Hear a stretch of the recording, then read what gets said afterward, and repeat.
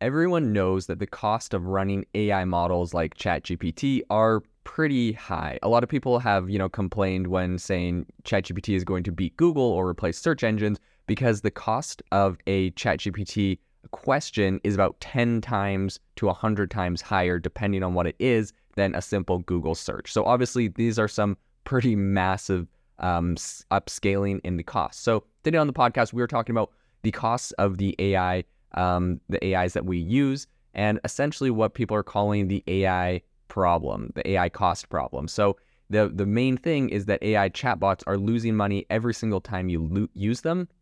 And while some companies like Google and Microsoft can foot the bill right now, this is going to be pretty detrimental for the entire industry as a whole and innovation within the industry if no other competitors can get into the space. So today we're going to talk about what's happening in the space and why this is the case and what the hope is for some of these smaller breakout AI models that we're hoping to see. So I think one of the most important things to talk about is just that the expense and the limited availability of just the computer chips, right? We talk about NVIDIA a lot on the podcast and how much money they're making selling these GPUs and computer chips. And that is one of the biggest cost constraints for these companies, being able to afford and run some of these massive AI chatbots that, some would say, well, ChatGPT's got to be making a ton of money. They got this $20 a month premium subscription. But one thing that is really interesting that not a lot of people are talking about is the fact that models that are being deployed right now, these AI models, as impressive as they might seem, right? ChatGPT can get a lot done. They are not actually the best models. That's what Tom Goldstein, a computer scientist professor at University of Maryland, has been saying.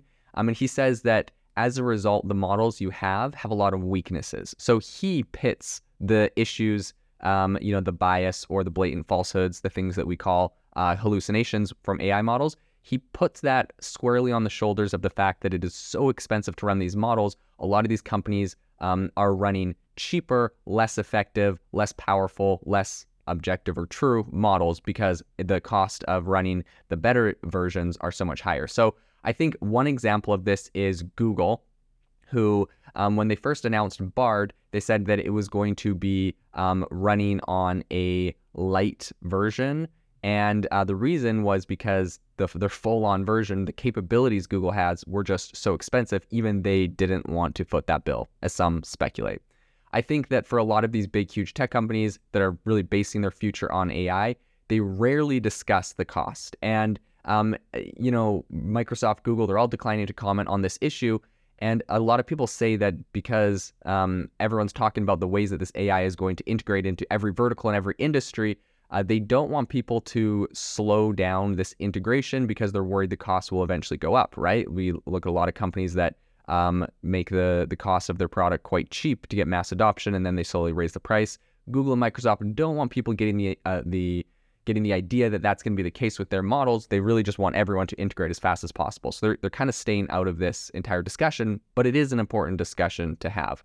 I think just the really intense computational power that these AIs use really made it so that when ChatGPT, came out with GPT-4, that was not something they could give away for free. That had to be behind their paid version. Even to this day, if you want GPT-4, you're going to have to pay for it. You can run, the weaker GPT 3.5 on ChatGPT for free, but there's a lot of limitations. As you know, September 2021 is a day of many curse because that's the last day that ChatGPT was trained on. It doesn't know anything beyond that. But in addition to that, I have experimented extensively with GPT-4 and the power is much, much greater than GPT 3.5. I always get I feel like the responses are 30, 40, 50, 60% better out of GPT-4. And we've seen that in a very literal sense, in a very measurable sense with GPT-4 doing much better at the law, at bar exams for law than GPT 3.5 and a lot of different areas that it excels at in a very measurable way.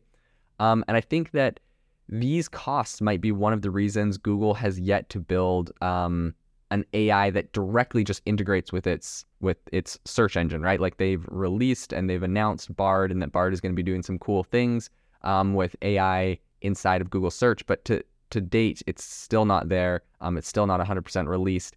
And a lot of people are saying it's just due to the sheer cost of this. So Dylan Patel, he's a chief analyst at a semiconductor research firm called Semi Analysis, and he estimated that a single chat with ChatGPT could cost you 1,000 times as much as a simple Google search. So earlier, right, I said 10, 100 times. There's a lot of different estimates that are going around right now.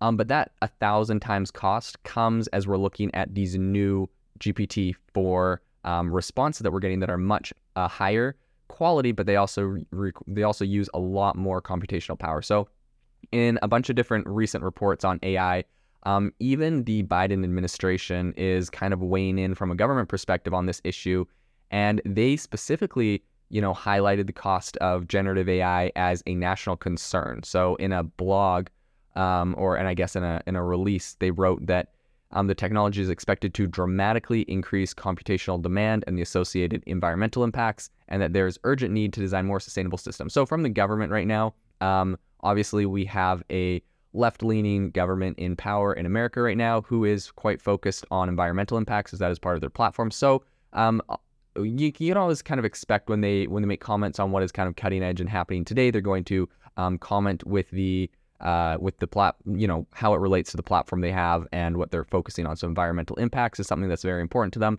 and so that is what they're kind of bringing up there. So I will say there is some hope though. For new coming AI companies and a lot of other people. There's been a lot of really impressive AI models released. Meta released one that is quite famous, which is the Lambda model that, famously some researchers at Stanford were essentially able to clone ChatGPT for around $600. And the computational cost was a lot lower on that. Now, that being said, I feel like it is kind of, cheating. I don't know.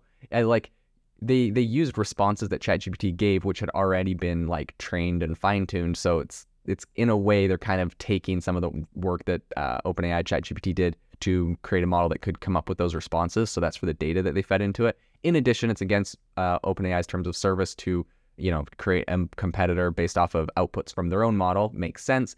But I just want to bring that up because in all the talk of it being cheaper, it's not necessarily that easy. But that being said, these costs are coming down significantly. And so I do think that there's ways for newcomers to come into the market and create some still very powerful AI models. And I do believe that technology will continue to come out that is going to lower the cost. Now, that being said, one of the big costs that a lot of people talk about is just the infrastructure to run these models. So the GPUs required. Elon Musk famously tweeted or said I believe in a press briefing or something that these GPUs and these chips were harder to get than drugs right now. And he recently bought 10,000 GPUs for his new AI startup that he is stealth mode kind of building. And so I think that Silicon Valley really came to originally dominate the internet and all of that by offering things like Google search and email and social media, right? We're seeing from Facebook and everyone else for free or for losing money initially, but inevitably they turn it around. They start making, some pretty big profits and they go public. And even companies like Twitter pre-acquisition by Elon Musk had always lost money and it IPO'd, but it was never a profitable company. And so I think, consumers are kind of used to this, but I don't know how sustainable it is in a world of AI where these costs are going up 10, 100, or 1,000 times what their predecessor was when you're looking at the difference between just doing a Google search and getting a result from, GPT-4 that's very in-depth and covers everything you're looking at. So it's going to be interesting to see how long these companies can actually sustain these added costs. I would say it's no accident that all of these companies building and leading AI models are either they're the largest cloud computing providers or they've partnered with them or very closely partnered with them, as you're seeing with Google and Microsoft. And Anthropic has partnered with Google and OpenAI has partnered with Microsoft. And I think that this is something that we're going to see a trend in because just the costs are so heavy that you really need to have an in there in order to cut these down and be a viable business.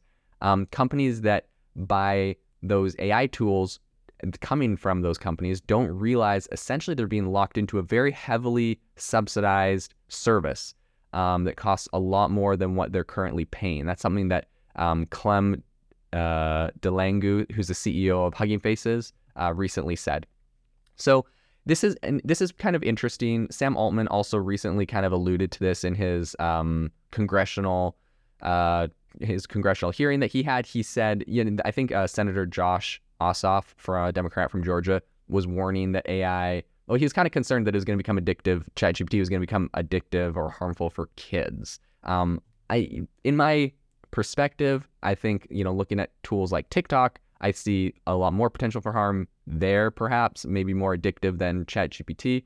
But in any case, I guess it's an interesting concept to think about, and we should be open-minded. In any case, on this topic, Sam Altman was responding to that, and he said, "We try to design systems that do not maximize for engagement. In fact, we're short on GPUs. The less people that use our product, the better." So he's kind of alluding to the fact that it is really hard to get GPUs. You've seen it with OpenAI and ChatGPT when you're trying to use it and it crashes. It only gets you through half of a response or an article. It's kind of frustrating. So the expense of these AI models is really, really high. And in addition to that, just the cost of hiring some of the talent to work at your company, so from some of the financial filings of these companies, we're seeing, star AI scientists being paid up to $5 million a year for their help in projects like OpenAI and Bing and Anthropic's Claude. So I think this is definitely something that's very expensive. I think it's something that we really have to think about